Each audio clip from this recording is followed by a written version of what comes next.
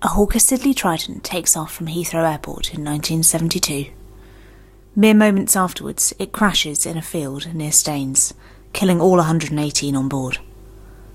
What happened, and what can we learn about authority gradients and ergonomics? Come on board as we discover the human factor.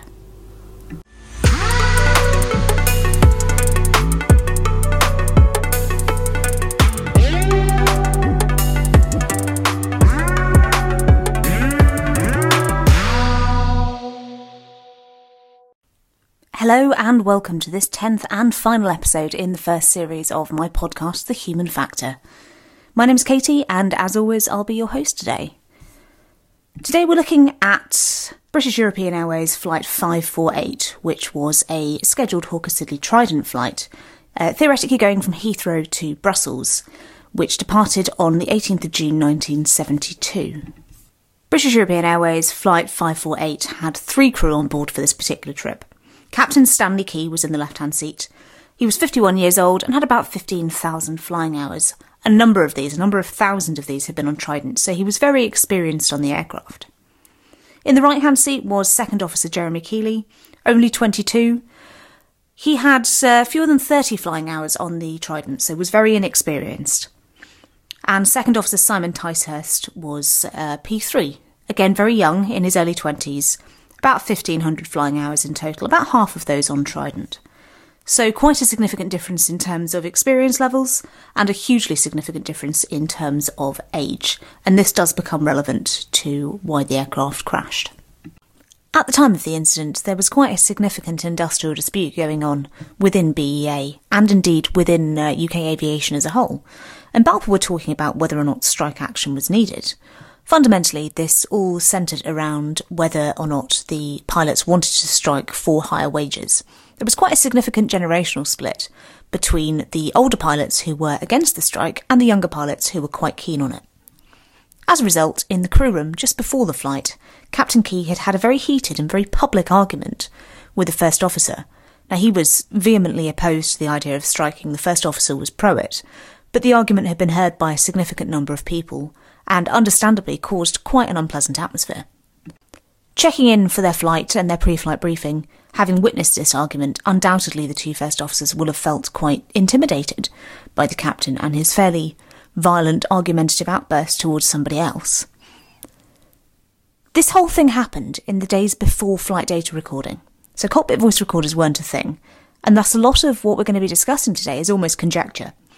However, the flight itself was so important in aviation history because it was one of the reasons that cockpit voice recording was brought in and is ubiquitous worldwide. So the crew settled in, they did their brief, and they went out to the aircraft. The start of the flight went perfectly normally. Captain Key was the pilot flying, so he was handling the aircraft. And the takeoff was initially completely uneventful. During the climb out, however, the captain held a speed that was below the expected airspeed, for reasons unknown. Normally, during the climb out, the aircraft were asked to reduce their engine power in order to minimise the amount of noise that was being subjected to those living underneath the flight path. And this was quite closely monitored and there were significant penalties for doing it wrong. As a result, the captain reduced the power, as expected, and at this point he also retracted the flaps. Alongside the reduction in power, when the aircraft was already below the optimum climb speed, the captain retracted the flaps. This loss of lift also caused a reduction in the airspeed, and by this point they were more than 20 knots slower than they should have been for the climb out. At less than 1,800 feet, and again considerably slower than they should have been, the captain moved the lever that was controlling the droops, the leading edge high lift devices. So they were already slow. This extra high lift device, which allowed the aircraft to fly at a lower airspeed, was then retracted. And this put the aircraft into a stall, into an aerodynamic stall. Within only 3 seconds of this lever moving, the autopilot disconnected. They had a stick shaker, so the control column was physically shaking to alert them to the fact that they had stalled the aircraft. And they had a stick pusher, which essentially pushed the nose down to get them out of this state. Now, of course, they're very close to the ground at this point, and it was a complete shock. So they suffered from what was called startle effect, It takes a second to realise what's going on in these sorts of instances. However, what should have happened at this point was what we call a standard stall recovery. What actually happened was that the stick pusher was overridden.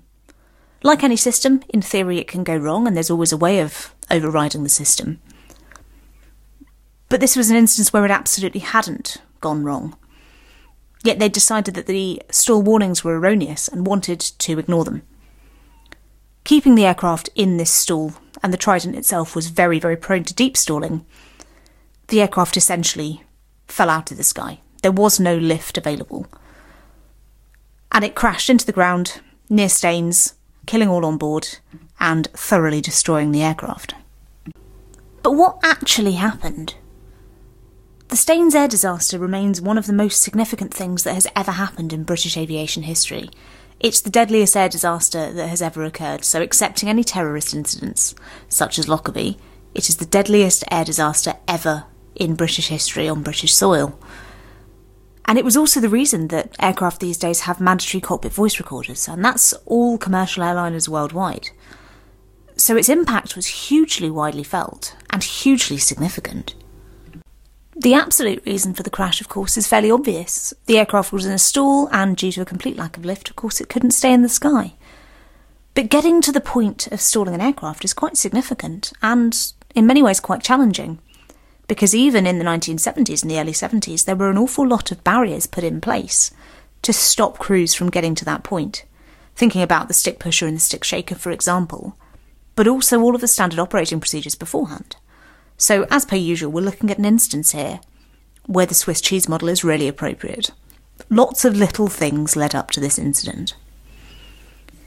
Now, one of the real challenges that came along with trying to investigate the crash of BEA Flight 548 was that there was no cockpit voice recorder. These days, looking at any accident investigation, listening to what the crew said, how they communicated, gives us huge amounts of information about what happened. And this just wasn't possible at this point. It's not that the technology didn't exist, because it absolutely did, but there was no mandated use of them. So the Trident, for example, didn't have a CVR. So all we've got to go on, in many ways, is what was witnessed by other people, trends within the airline, and the information from the flight data recorder, so the physical inputs that the crew took, which is how we know that the aircraft entered a deep stall. One of the most significant contributory factors to the crash is likely to be Captain Key's health.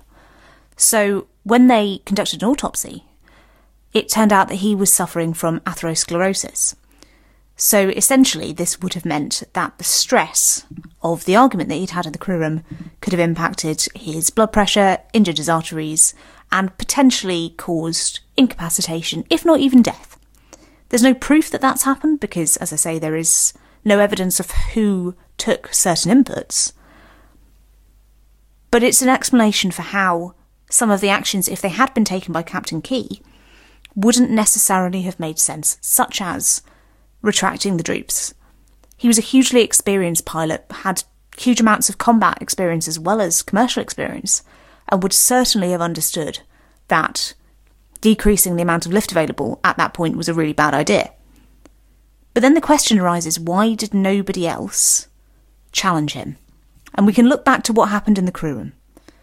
The culture within British aviation at this point was quite significantly different from what it is now, fortunately.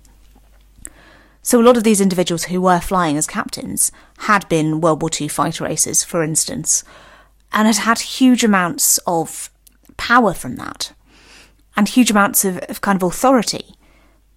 And a number of these individuals who were flying in the right-hand seat, such as the two second officers, would have felt really quite intimidated to challenge that.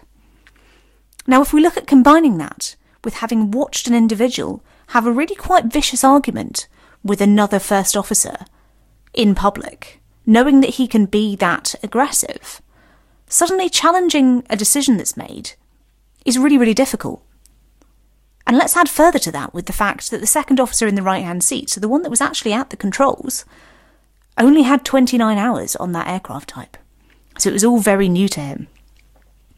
His capacity bucket would have been pretty full already, thinking about everything that was going on, thinking about what he was going to do next, and just learning the aircraft. And he was already faced with flying with an individual who had a reputation and who had already been aggressive, albeit not to them, but had already been aggressive. And thus this just makes the ability to challenge that decision so much harder. There were of course 2 second officers on the flight deck that day. The individual in the right-hand seat having very few hours, and the one in the flight engineer's seat being more experienced. However, his focus was likely on the power reduction that was mandated and that they were penalised for if they didn't manage. But also there was an off-duty captain flying in the jump seat. And there's a really good chance that they would have been distracted by talking or just simply by his presence. Interestingly, the authority gradients, while rare within British aviation these days, do still exist worldwide. That culture of deference to senior individuals, to more experienced individuals, to older individuals, does still persist. There was also a challenge of ergonomics. So the design of the Trident flight deck was such that actually choosing the wrong lever when you were perhaps meaning to choose something that wasn't the droop lever, fundamentally, but were distracted, or in the case of Captain Key, conceivably incapacitated, wouldn't necessarily be that difficult. This is something that's occurred in various aircraft types over the years, and indeed does still occur in some aircraft types. But you will notice that if you go into most reasonably modern flight decks these days, levers will be a specific shape. So your flap lever will be the shape of a flap. Your gear lever will be the shape of a wheel. And it's that kind of adjustment to the ergonomics of the design that is there to try and stop people from inadvertently moving the wrong thing, because it feels different. This wasn't necessarily the case in the Trident flight deck. Fundamentally, the biggest and most significant contributing factor to the reason the BEA Flight 548 crashed was culture. The culture of fear, the culture of us versus them, and the fact that a very, very inexperienced second officer didn't feel they could speak up. And partly that will have been self-induced, so the fact that he'd convinced himself that certain captains would act in a certain way, and partly it's going to be the culture of those individuals and of the airline, of course. There's a huge number of contributing factors to why the culture was functionally toxic, but also dangerous. And this really does feed through to other industries. So thinking about, for example, mergers of different teams. If different teams have different cultures, that us versus them idea, it's incredibly difficult to get them to intermesh, to intertwine, and to work together for the sake of safety. It's very difficult to get people to understand why they might not always be in the right. Because, of course, their culture was okay. They'd always been doing it right. And looking at the crew of BEA Flight 548, the captain was of an era where flying was a passion.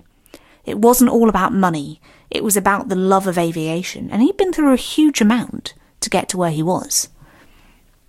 But for those second officers, this was a career. It required them to be paid well. And they had different outlooks. It doesn't mean that either of them was necessarily wrong. It's not necessarily incumbent, in this instance at least, on one particular individual to change their views. The real solution would have been to understand their views and to work as a team. But getting to that point is incredibly difficult. And as I say, I think this is where the biggest lessons can be learned from the crash of this aircraft, is trying to overcome that authority gradient. Had these been 2 captains who had come from different backgrounds, one who was vehemently pro-strike and one who was anti-strike, I suspect the outcome would have been different. I couldn't guarantee it, of course, but I suspect things would have been different, because they wouldn't then have had to overcome another barrier of authority.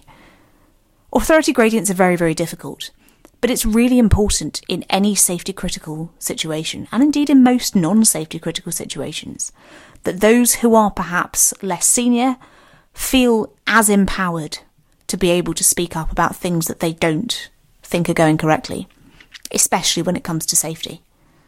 Now, it doesn't mean that things are necessarily going to change, but people should always feel listened to.